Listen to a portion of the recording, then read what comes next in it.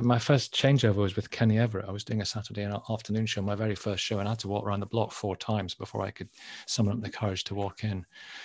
I said, he said, "What's your name?" I said, "Nicky Campbell." He said, "Don't be too good, or I shall have you garroted and dragged down Euston Road." This week on Walking the Dog, I chatted to radio and TV presenter Nicky Campbell, who was joined by his Labrador Maxwell and his 2 Westies, Maisie and Misty. Oh, and there's a cameo appearance from his wife Tina, who wanted to know why Nicky hadn't picked up the dog poo. We chatted about everything, because it turns out Nicky's incredibly open. He told me about being adopted and the impact that's had on his life, what it was like meeting his birth mother, and the extraordinary bond he formed with his childhood dog Candy. We also talked about his hugely successful career and meeting his wife Tina, and what it felt like to have been finally diagnosed with bipolar as an adult, as well as the Labrador Maxwell, who became an invaluable support to him during that time. In fact, Nicky has just written a book called One of the Family, Why a Dog Called Maxwell Changed My Life, and it's so moving and beautifully written. I really urge you to read it, as I was quite blown away by it. I was also just quite blown away by Nicky. I'd obviously been familiar with his work, but I had no idea what he'd been through.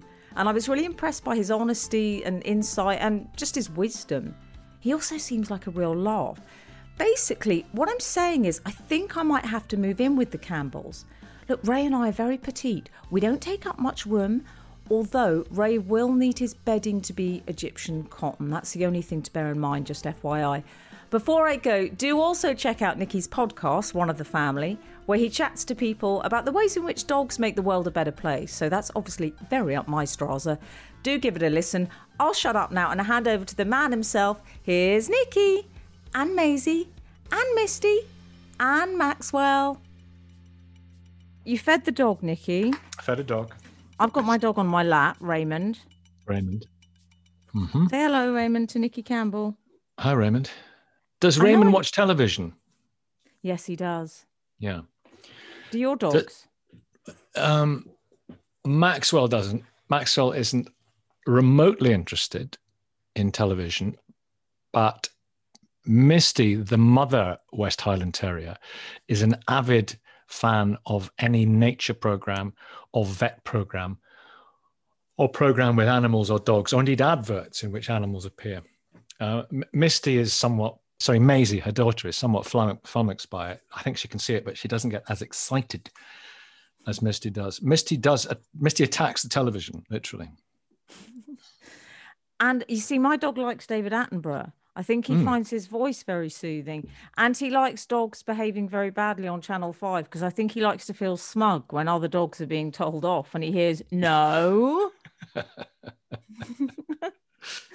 Misty enjoys Noel Fitzpatrick, the vet thing, because I think she likes seeing other dogs suffering. She's a very twisted individual.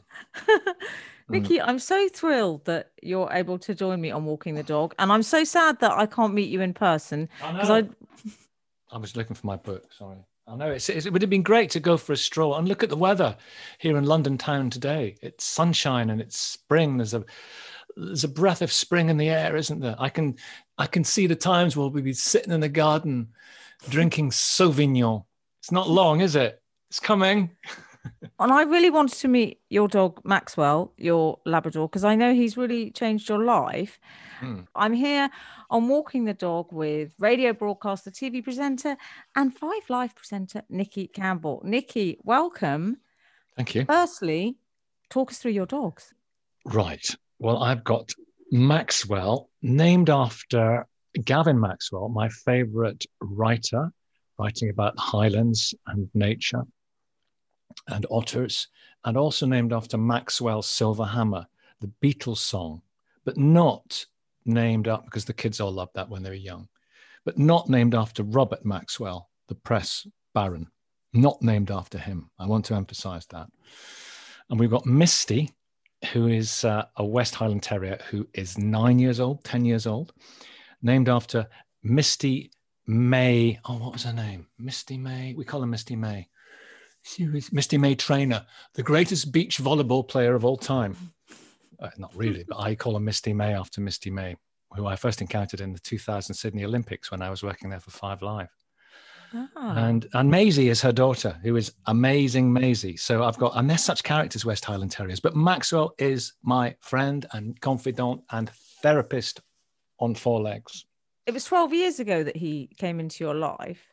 And I just got the impression that you formed such an instant bond with him. Completely. And it took me back to my childhood, just after I came into the house when I was adopted as a little baby. I came into my parents' house when I was 3 months old, I think, in Edinburgh. And they got a puppy at the same time. I think they got a puppy to kind of make my sister feel a bit better about stuff because I was getting all the attention. And Candy was my confrère, my comrade, my brother in arms for the first 11 years of my life. And he brought me a great deal of happiness and security and friendship and safety. I felt safe when I was with him. He was a Fox Terrier cross.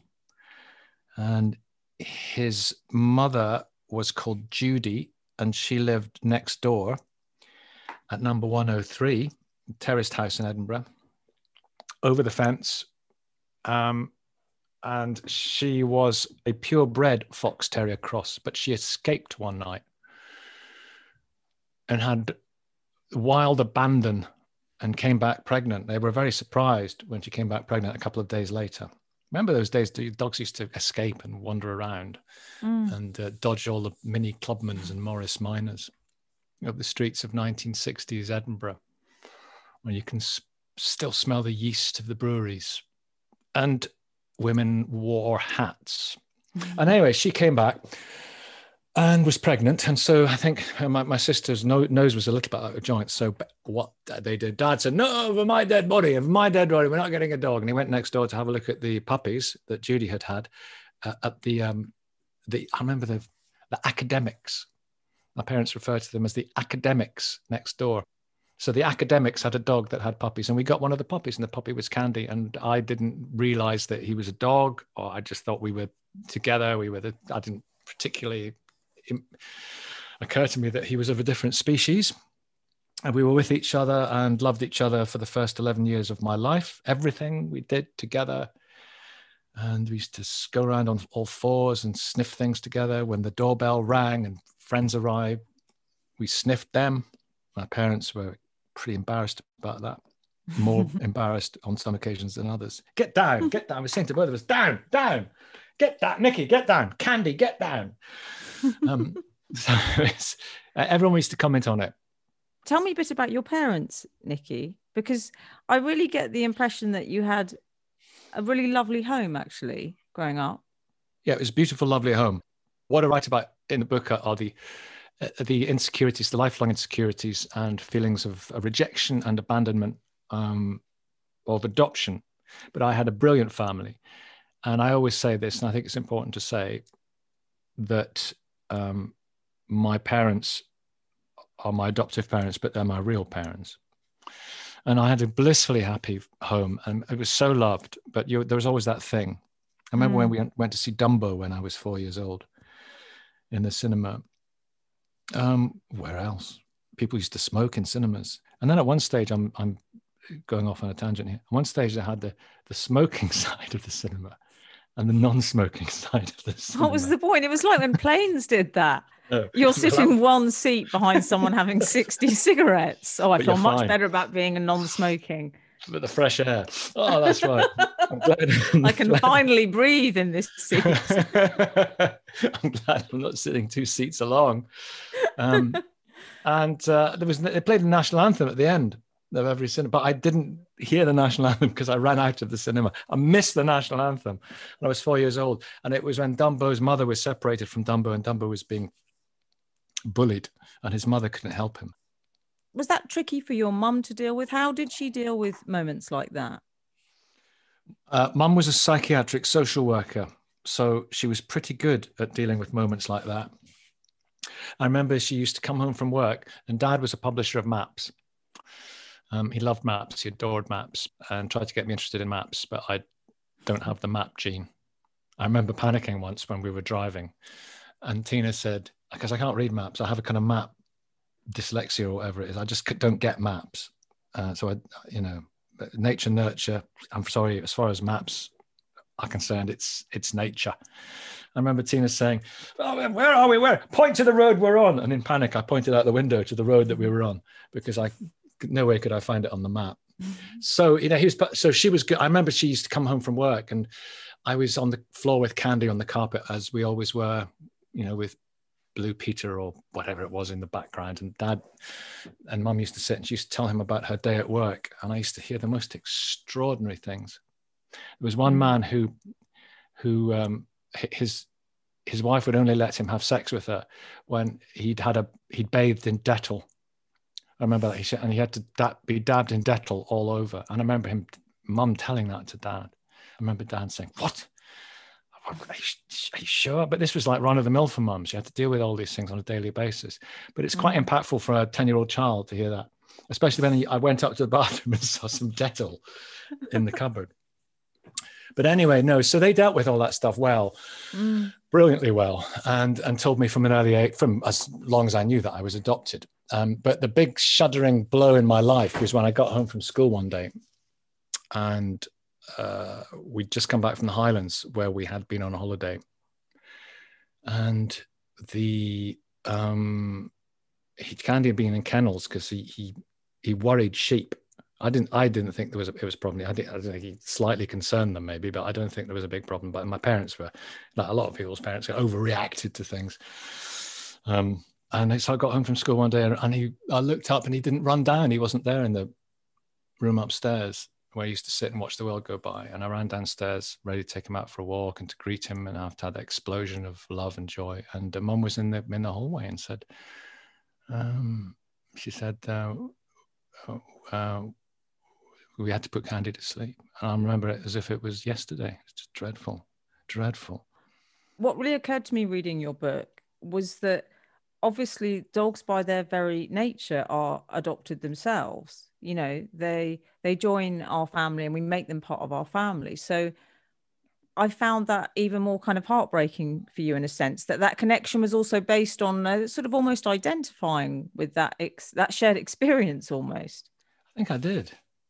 I think that's acutely observed. I think I did identify with that subconsciously and then later consciously. We had come into the home, and yeah, I think that was a big thing. It was a big thing. Identifying with that adoption thing. Not sort of, you feel incredibly loved, but you feel incredibly rejected, and there's great solace in animals, great comfort, and they just seem to understand how you're feeling. And I also got the sense you talk a lot about feeling other. How did that manifest itself, this sense of otherness in you? I think that I had this narrative that had been drawn up for me of my birth mother, which was to make me feel better and to make me understand adoption. Now, they weren't going to say, "Oh, your mother obviously had mental health issues and was a matron in a hospital and had 2 wild affairs and had 2 children born within 18 months of each other, both adopted in Edinburgh and with different fathers." And they weren't going to say that. So they kind of glossed it, but they didn't lie. They said she was an amazing woman, amazingly generous, and came over from Dublin, and I grew in her tummy, but she couldn't look after me. And so we're your mummy and daddy now. And she made sure that you were with a loving family, and we're your family now forever. And she was very, very careful to put you with the right people. And it happened because my dad had a hangover, and terrible hangover, because my mum had a series of miscarriages. And he went to his friend Ronnie Cameron, who was our local GP, and he said, "How are you, Frank?" And he said, "Oh, it's bloody awful." I mean, Sheila's obviously very depressed because she's had 5 miscarriages now. And Ronnie said, "Oh, there's a woman who's over from Dublin at the practice, coming into the practice I'm looking after, who is about to have a baby and is looking for a good home for the baby. And so that's how it came about, thanks to Dad's hangover. So I had that narrative. And so there's always that thing in your mind about who you might have been, who you should have been, who you once were, and who you're meant to be, and who you're not meant to be, what you deserve, what you don't deserve. Are you an imposter in your own life? There's always that thing. And having done Long Lost Family for 11 years, I've spoken to a lot of people and I've heard that voice. I've heard that reflected so many times. So that's how it manifested itself. And I was quite shy. I mean, I had my moments, but I was kind of hide behind mummy's legs a bit, certainly for the first, 8 or 9 years, maybe a bit longer. I'm always interested in shy people that become performers. Why do you think you became a performer? Well, I always liked all that stuff. I always liked kind of impressing my parents, making them laugh. I used to love making them laugh and saying clever things and clever stuff. And when they laughed, I felt good. I felt part of everything. I really came into my own in that respect when I was a teenager, and it was about 15 or 16. And I discovered that you could phone in radio stations and get on the air on phone-ins. That's when I sort of came into my own, and my self-esteem built up a lot then. And then I was on everything, not as myself, as an imposter, as someone else. But I used to, there was this current affairs program called Dial Webster on a Sunday morning, and I'd phone up and maybe they'd take 10 calls throughout the program, and I was 8 of them, with doing different characters, being different people. Oh, it's Nicky Campbell again. No, it's the vet advising on rabies, or it's the woman from Morningside whose life had been destroyed by vandals. It's the self-confessed vandal. It's the social worker bemoaning the lack of community centres. It's a man who thinks that the French President Giscard d'Estaing's visit to Edinburgh is an absolute disgrace because the common market is a racket. And it's this. So I just love doing it, and I love the fact that they thought I was real. But I loved radio, and to be able to go on the radio and pull a fast one and be people and just push it to the limit. And it's because we used to tape it, and then my friends got on board with it, and so we really wiped the board with it on all their phone-ins. And so Ian Glenn, who's in Game of Thrones, he's one of my mates, he got on board, and Robert Harley, who wrote Smack the Pony, he was another one of my school friends. He was a very clever guy. He got on board. And so what I'd do is I was kind of leading the charge. And it was very good for my self-esteem, made me feel good, because at school, we played a cassette at break time, and people were kind of hanging out on the Monday after the Sunday's phone-in. So people were hanging out of the, like one of those train carriages, hanging off the roof and listening. Everyone was packed in and piled in and listening through the windows. And so that was my career in radio. It's quite ironic I do phone-ins now. That's how I fell in love with the whole thing and the thrill of it, which I feel now. Yeah. Speaking to Mike, to you, I love it. I suppose that makes me feel, really happy for you that you found that, though, because also it was something that you... Hang on a second. What? I'm doing a podcast. God, honestly. Come here. What was that? Was that your wife, Tina? She's very angry with me because I didn't clear the dog mess out in the garden earlier on. I've got an exercise bike, and I went straight to the exercise bike this morning in the little shed at the side of the kitchen.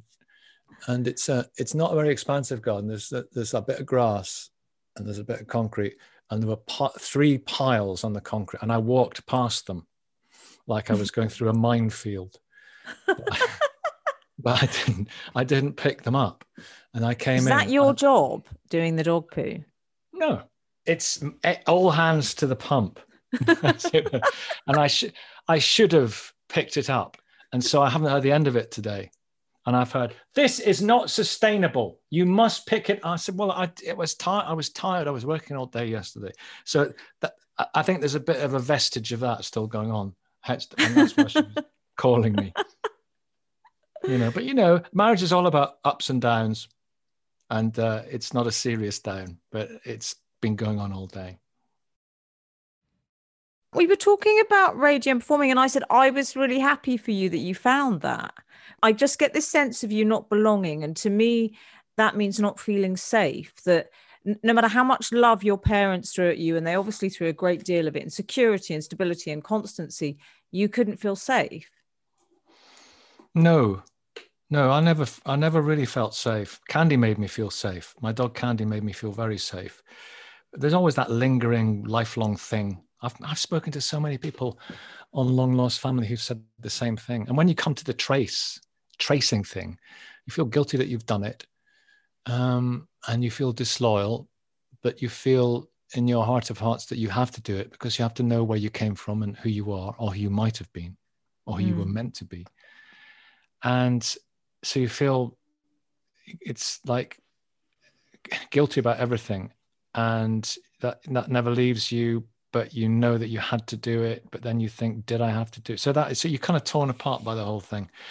And I had so many things. I had so many over the years, so many people on Long Lost Family say things that I identified with, and people who come on Long Lost Family say that, you know, we've really helped them and transformed their lives. And Long Lost Family really transformed my life because it made me think so long and hard about all those things, and allowed me to refocus on meeting my birth mother and work out why it hadn't worked out. The first thing my birth mother said to me when we met in 1989 or 1990 was, she was 2 hours late, and she was, you know, had a chaotic life, and she didn't float into the hotel vestibule like I thought she would, because she was such an amazing, generous, saintly woman who couldn't look after me, so gave me to somebody else and made sure I had the best family in the world.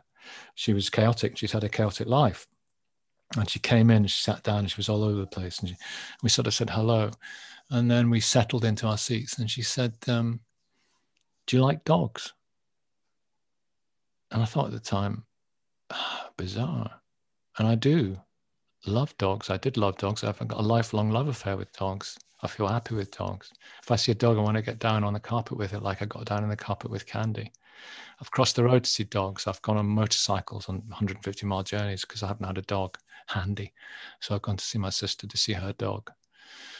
And I didn't think about it at the time because I was consumed with all sorts of other things in my mind, of nerves and sense of identity and belonging, and looking at somebody genetically related to me for the first time.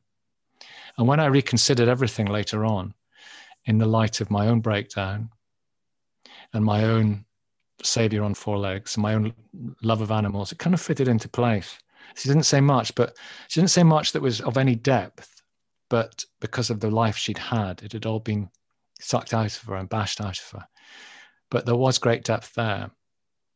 And you could see it sometimes. And I think it's a brilliant question.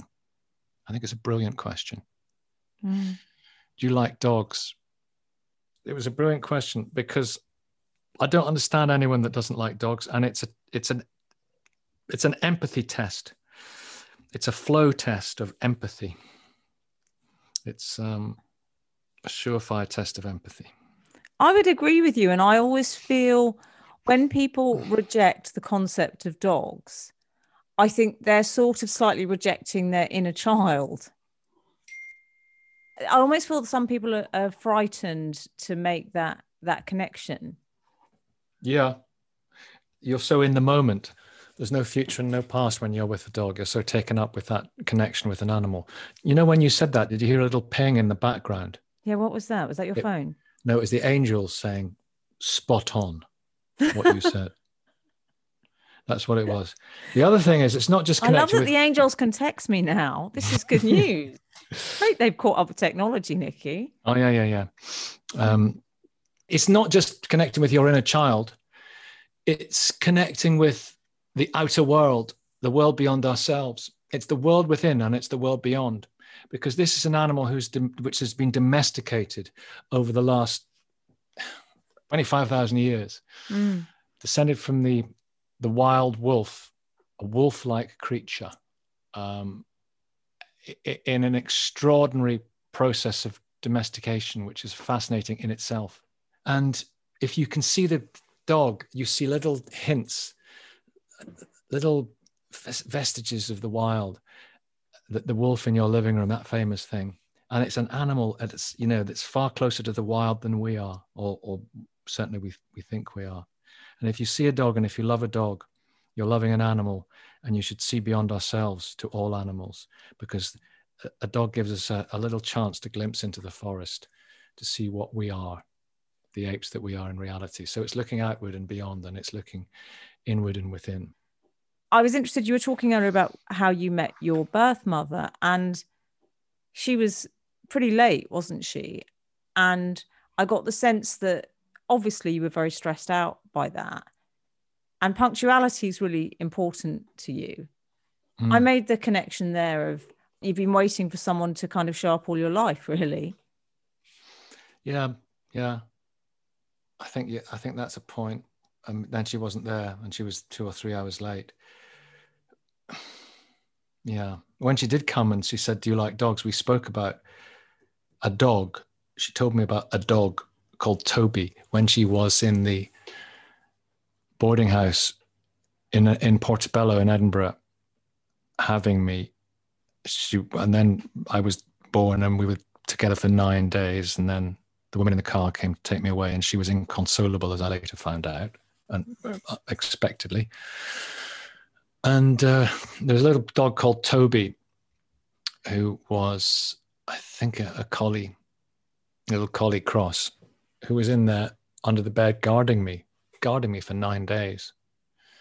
And if anyone came in or came near me, he growled, and he was jumping up beside me. I think that even though she was a matron in a hospital, I think in that situation she was less than fastidious about cleanliness, because maybe there were the three of us in there, and we were in there together. And so when I got home and then Candy arrived, the dog from next door, I do think there was something that was familiar to me about Candy. And when I had my breakdown, which I write about, and my diagnosis is bipolar, I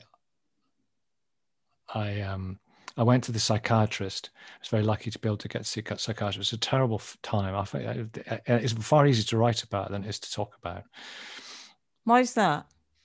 Because I have to express it and go through it in my mind, but you're in a kind of, and there's people, I don't know. It's a very good question. I just think that when you write, you're in a little bubble. I'm not in a bubble right now, am I? And I went to the psychiatrist and I said, "Is there any, that first 9 days with Toby, because do you like dogs?" And she said, and then she talked about Toby, this little dog. And he said, "Absolutely, imprint. It's so important. There's imprint in the smells and the feelings in those first few days." And so I came into the world, and there were dogs. There was a little dog there for me already. Then I went home after 3 months to my forever home. There was a dog there for me. And there's a dog here for me now, Maxwell. What was it like, Nicky, when you first became famous? Because it feels to me like that was quite a quick process for you in your 20s after you left university. I think it was quite quick. Yes, I was sort of quite driven, and obviously quite manic. Didn't realize why I was manic, and then sort of the ups and the downs and the ups and the downs. I was on commercial radio. I left my graduation lunch to go and finish some jingles on commercial radio. I was already working on North Sound Radio in Aberdeen. And then I did that for a bit. Then I sent a tape to Capital Radio, and they asked me to come down and do some depths. And I got a show on Capital Radio, working with my first changeover was with Kenny Everett. I was doing a Saturday afternoon show, my very first show, and I had to walk around the block 4 times before I could summon up the courage to walk in. And do you remember the Capitol building on Euston Road? I do. Yeah. So I went around the block. There was the hotel there, and there's Warren Street. I went round and round that block. And Kenneth Williams used to walk up and down all the time. And so I went in, and then the man said, "Come up and do a changeover with Kenny Everett." I'm like, I mean, goodness me, can you imagine? And so I went up the stairs into the studio because he was on before me. And I said, he said, "What's your name?" I said, "Nicky Campbell." He said, "Don't be too good, or I shall have you garroted and dragged down Euston Road." And I was thinking, it was great, you know. When I was walking down Euston Road all those years later, about to implode, I did think afterwards that it had come to pass. Because then I collapsed outside Euston Station in a heap of sort of misery and confusion. But then I later thought about it, but maybe it was Kenny dragging me down Euston Road. Well, I was sat there. Can you imagine how terrifying it? I was sat there in a studio, here, microphone just across, not a very big studio there at Capital Radio, lots of carts and records and all sorts of stuff. And then all of a sudden I'm in there and Kenny Everett's looking at me. And then I'm downstairs and I'm about to do the show. That's about 1:45. So I go downstairs and the show's at 2 and I go and get my things. Then Alan Freeman comes up to me and says, are you nervous? I said, yes, I am a bit. He said, good, because if you're not nervous, you won't be any good. Nod off. And then, and that's so right. So true, isn't it? If you're not nervous, you won't be any good. You just came across always as so unusually sort of confident, sort of charming, handsome, controlled. Were you sort of faking it till you made it, essentially? Well, I think I was trying too hard, certainly. And I was propelled into a very bizarre situation all of a sudden. Radio 1. It was like stepping into Jurassic Park in many ways. All those people there, that's another story. But they all came off the pirate ships, and so it was stretching into another era, and it was bizarre. So part of you's there in it, and the other part of you's observing it all the time. And so, yeah, and then I think, I look back now because they play Top of the Pops on a Friday night on BBC4, and they played the Wheel of Fortune on Challenge TV. The ghosts of Christmas past for me, clang, clang. Clang. There they are. I mean, great. I mean, I get the text on a Friday night, so I know I'm on and I know I'm in it. And I get these texts of bizarre hair and shirts, and people say, "Oh, you get look at that, you're a bit young and so." And I always get the one saying, "I hated you then, I hated you now." I say, "Well, thanks for getting in touch. That's social media. Thanks for reaching out. It's nice of you." And but then I look at it and I see kind of someone sort of being very manic and trying too hard and not being terribly relaxed. And I can absolutely identify with my ups and my downs. And I can see it's like watching I know anyone would say that about watching themselves 30 years ago. But in the light of a diagnosis of bipolar, I think I can see stuff. Really? I know you were diagnosed. It wasn't all that long ago, was it? 2009. Right. And you had this episode, as you say, and it felt like everything just became overwhelming. Yeah. I mean, I wanted to save every single animal in the world, and I want to pick up every bit of litter in the world. I would spend hours and hours looking at animals and trying to rescue online, being exploited. And I went into that world, and because I adore animals so much, and see what we're destroying, and it became all-consuming. And all sorts of other things, and fixations and obsessions and damaging behavior and all that stuff. And it's all my life I've been sort of prone to obsessions and fixations and highs and lows. The highs are very useful if you're doing quick fire TV or radio and all that sort of stuff. But it did. And I walked down Euston Road. I was garroted and dragged down Euston Road. And I got to the station and I just collapsed, sobbing. It's very difficult to talk about still, but and I've written about it and I've been talking about it quite a lot, as I've been talking about the book. So I think it's important because so many people suffer from things, and I think if you are in a position that it's not a duty to do it as a slab, it's not a sort of a moral imperative. It's an opportunity. It's a good opportunity to do it, and to have people listen to you because you're on a camera or you're on a microphone. I know I just dropped to my feet, sobbing and sobbing and sobbing, and I really thought I couldn't go on anymore.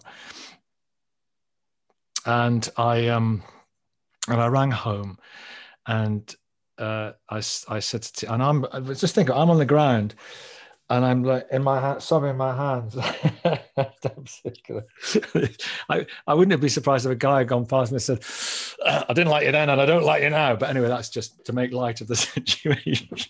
Thanks for helping me.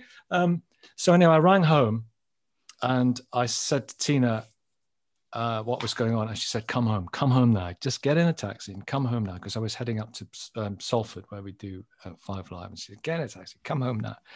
And come and see me, come and see the girls, and come and see Maxwell. And she knew how much Maxwell meant to me. And I just thought, yeah. And I got home and my lovely family were there, but they were saying, what's wrong? How are you? How are you feeling? What happened? What's going on? What led to it? And so, but by merely answering those questions, I was in those moments again. So I was feeling all that stuff again. So I didn't want to talk. I just wanted to just dissolve. And so I went upstairs and I lay on the bed. And the next thing I knew was I heard jump on the bed, and he lay down beside me, and he, Labradors do it and dogs do it, but Labradors, I don't know, all dogs do, but I know Labradors do it. It's lovely because all bigger dogs, because you can really feel the weight and warmth of their head. And he put his head right on my chest, just touching my chin, and his paw on me. And I know he was trying to help me. I absolutely know he was, because they just know. And I know that he knew. Oh, that's making me cry. That's so lovely. That's so lovely. And I think it's really good that you are talking about it. And I appreciate it's difficult, because it's only by being utterly truthful that you really connect with people, and I think that's what's happening with you now. People are saying, I felt that and I relate to that. Because also I don't know much about bipolar, and hearing your story, it's helpful in the same way that I'm sure for your family, because I know you've got 4 daughters now, and is it something where you've had to sort of educate them, and it's been a joint education for you all about how best to deal with it just on a day-to-day basis? Yeah, and they're all intelligent people, and they get it. And I've got a daughter who has, none of us are. It's so common. Mental health problems are so common, and I got it from Stella. That sounds very brutal. I got it from, but your adopted people are always looking for links, and I realized when I was diagnosed, and then the psychiatrist said, "Is anyone?" Well, he said right at the beginning, "Is there anyone in the family with mental health?" And I said, "No, not really, no." And then he said that later on, I after a few weeks, I was lucky enough to be able to speak to him for a long time to get properly diagnosed. And he said, "You're bipolar type 2. Are you sure there's no one in the family with bipolar type 2?" And the guy said, "No." "Oh, yeah, my birth mother." And he said, "Well, it's hereditary, but can be mitigated by environment so that it doesn't manifest itself quite so severely." And it wasn't. It's a legacy, and it's not a good legacy. It's not a bad legacy, but it's meaningful because it connects me with her, and it makes me understand her so much more. To think about it, to think about the wildness and the abandon and the lack of responsibility and the absolutely living for those moments and not thinking about consequences. So I do understand all that. And, my girls have been, when I was just randomly bursting into tears, I could see their hearts aching. But I wrote this book, one of the family, Kirsty, who is dyslexic and has ADHD, what is it? ADHD, I have it, so I know. Do you? I found it like a missing answer. It was like a quest my whole life. Why am I a bit like this? And I hope you felt similarly. I got the feeling you did, that it's so great when I hear about kids being diagnosed in childhood. Yeah. I think that's so great, or younger. Kirsty, who has that thing, she read it. She was the first to read it. And she is 19 years old, and she read it, and then she sat on Tina, my wife's knee, like a little girl downstairs on the sofa and cried. And she said, I understand so much now about Daddy, and also there's things in there, not, feeling, like I don't belong, that a lot of people feel. So you were asking, why am I feeling like this, and why am I doing this and what's going on in my mind? And so why did you seek diagnosis? Because you're right. When you get diagnosis, it's not like, whoopee, yes, I'm bipolar type 2. Whoa. But it's result back in the net. No, it's not that. It's thank goodness it is a thing. The thing that I am is a thing. You know, the way that I behave, the way that I think, the way that the things that's caused me problems and the highs and the lows, that is what it is. Did you feel that? I felt that I'd go around sort of trying to cover it up because I knew there was something off about it that made me different.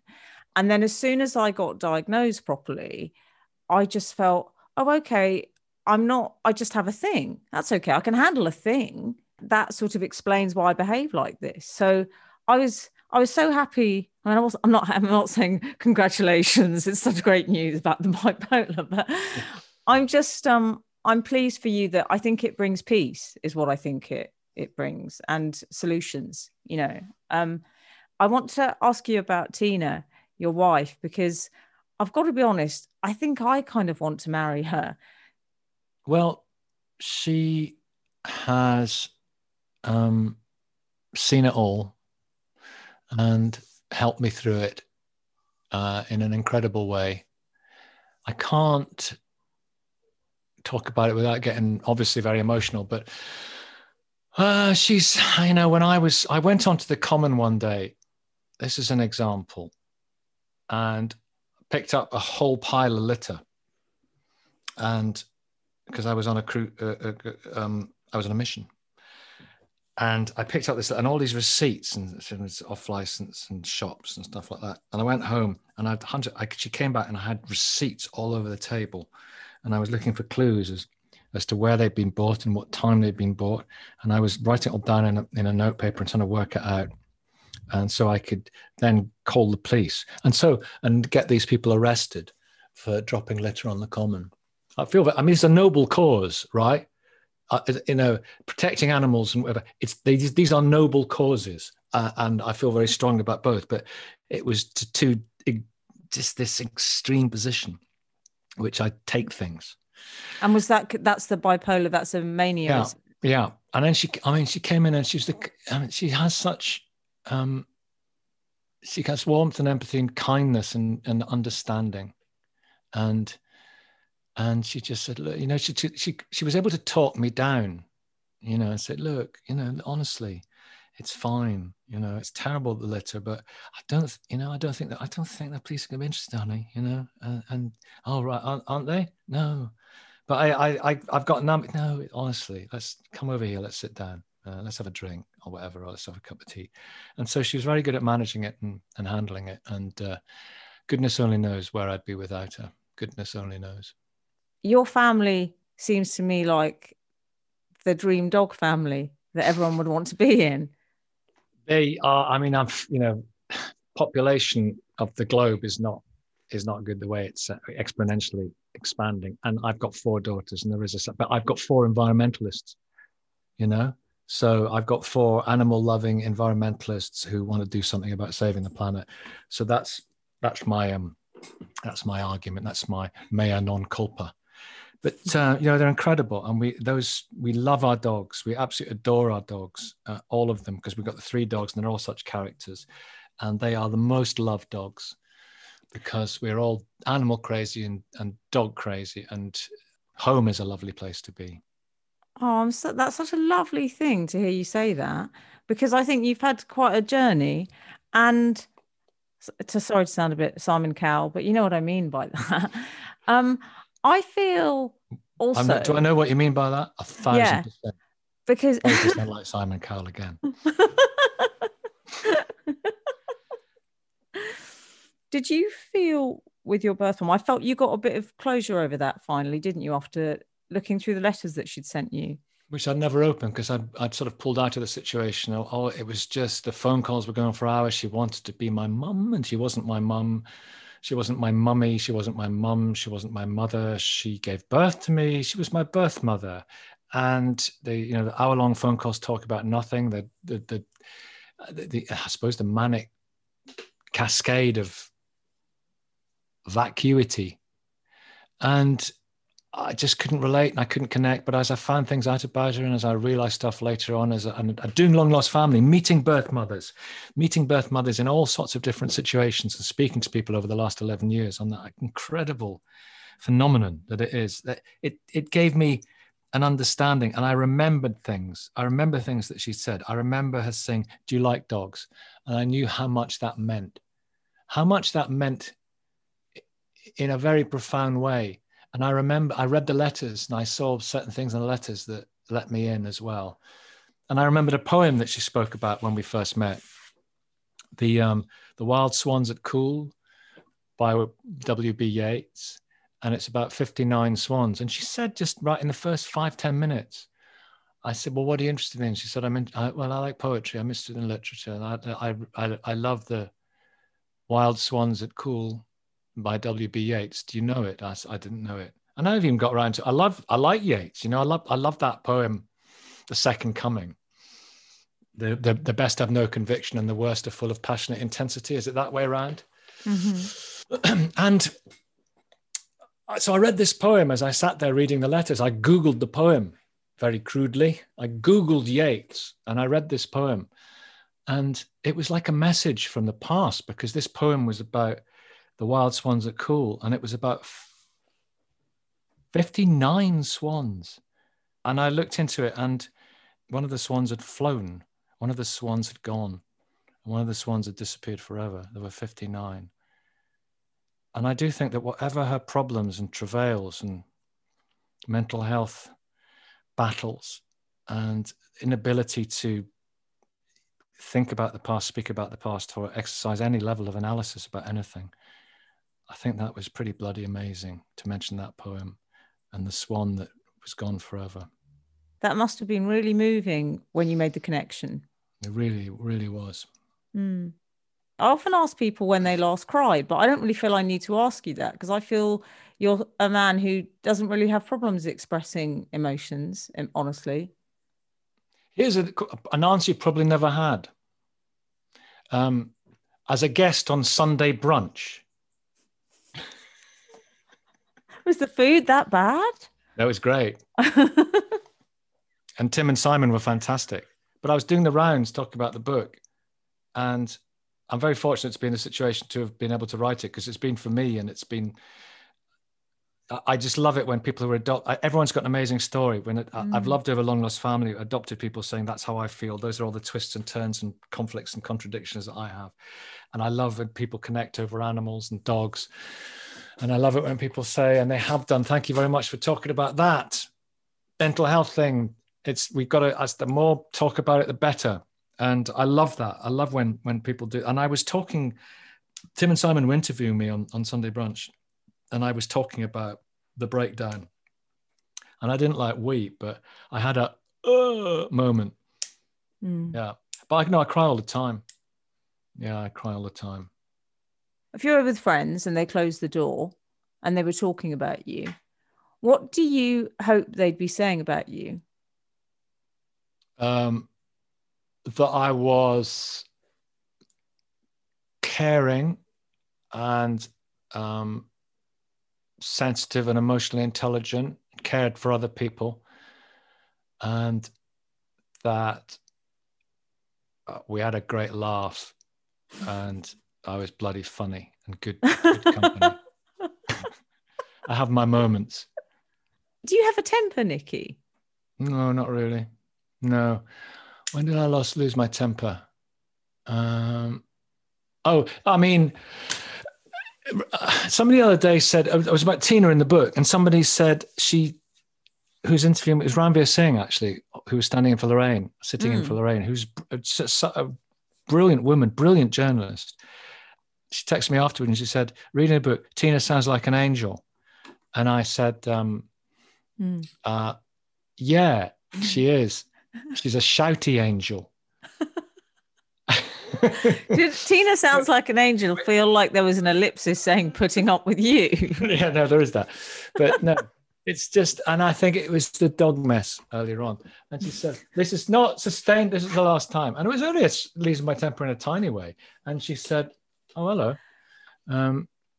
That's amazing. So that's a Sunday Times bestseller. Yeah. We're at number 3 on the Sunday Times non-fiction bestseller list. This is Tina. Hello. Hi, Tina. I'm Emily. Really nice to meet you. This Emily, is Raymond. Nice to meet you, Emily. I just thought I'd bring this happy news up. Gorgeous dog. Emily was saying she wants to marry you. You sound like an angel. And I was saying, you're a shouty angel. I'm shouty. I am shouty. You have a lovely When was the last dog, time Emily. I lost my temper? About 10 minutes ago. Was it the dog? It was the dog feeding row we had. Oh, it was the dog feeding row. Yeah. You've got to feed the dogs now. It's 10 to 3. I'm speaking to Emily at 3. Feed the dogs. I can't feed the dogs. I'm doing a podcast. I don't care about your bloody podcast. I'm busy. Feed the dogs. One of those. That was one of those are us. I've got his editor on the phone as well. So ring Gillian later. Lovely to meet you, Emily. See you, Tina. Bye. Oh, she's great, isn't she? I only met her because the newsreader Richard Evans, who's a friend of ours, broke his leg on holiday, and Tina stood in to read the news. She used to work from Newsbeat. She reads the news on Radio 4 now and does continuity. I used to listen to Tina on Chris Evans years ago. Chris Evans, she was Chris Evans' newsreader, and she walked into the studio, and I just thought, obviously I was attracted to her because that's how it works. But also when we met, I got on with her so well, and we became friends, and she's my best friend as well. Isn't that great? Isn't that great that she's my best friend? And you've got Maxwell and the Westies.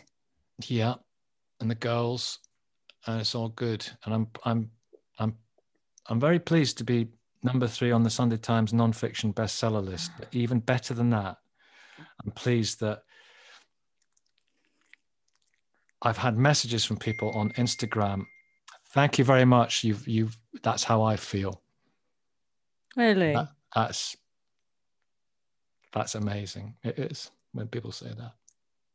When you make yourself vulnerable, you realize that there is a sort of power in that, isn't there? That just even if one person gets in touch and says, I read this and I feel so much better about my life, you've helped me. Amazing. And it's not, I hope it's not, doesn't sound sanctimonious, but I just think it's great to be able to connect to people like that. That's what broadcasting is, isn't it?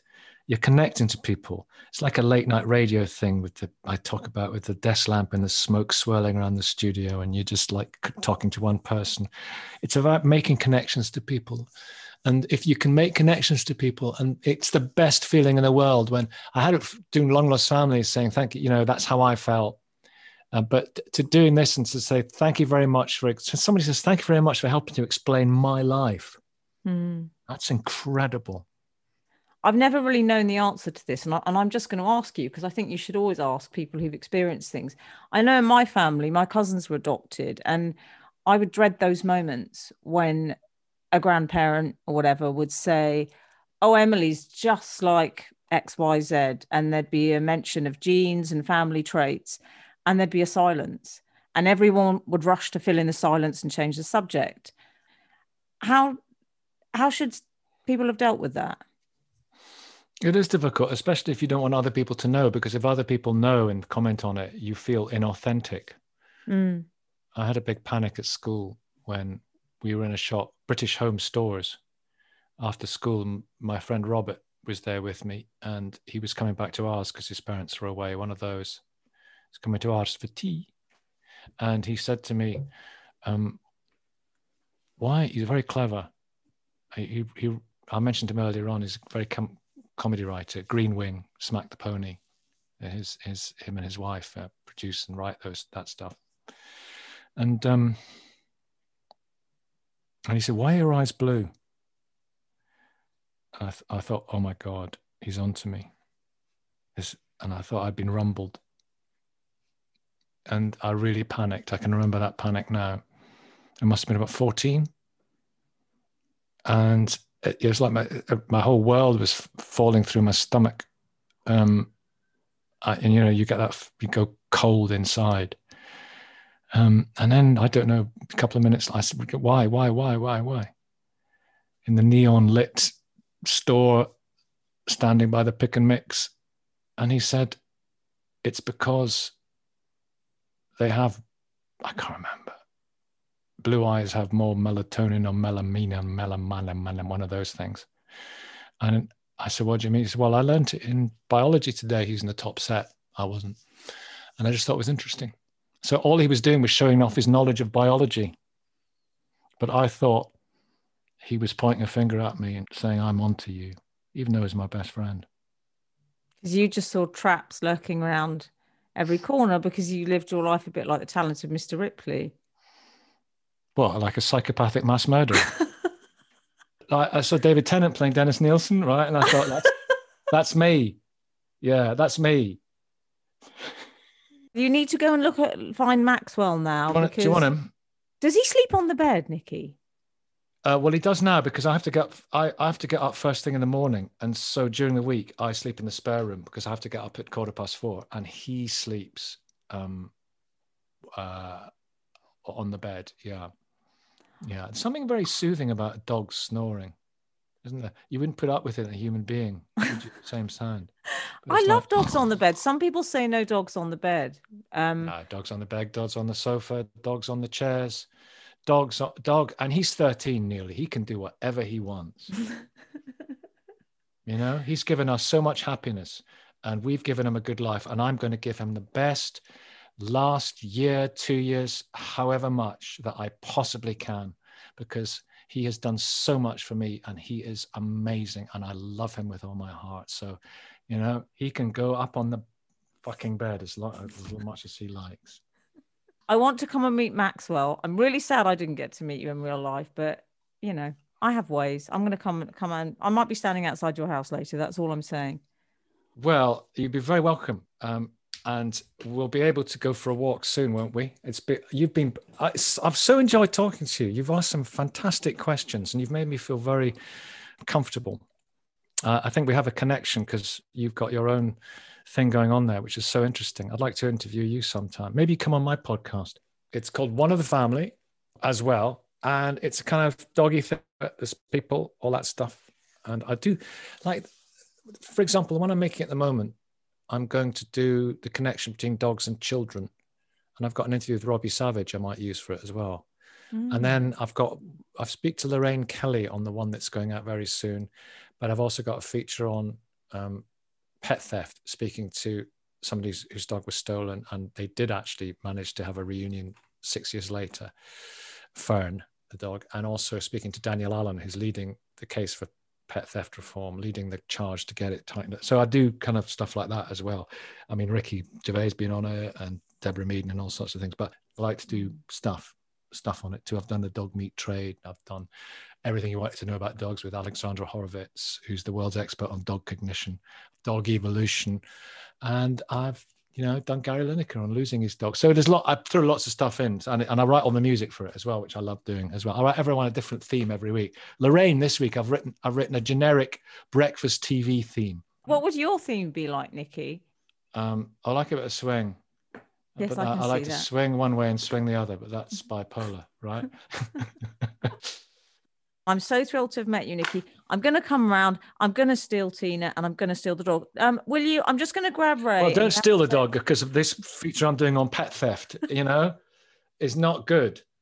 If you steal my dog, because it is, Frank, you know what? If you steal my dog, it's tantamount to stealing a mobile phone or a computer or a television. So it's been a lovely interview, but I think don't go and spoil it all by coming and stealing my dog.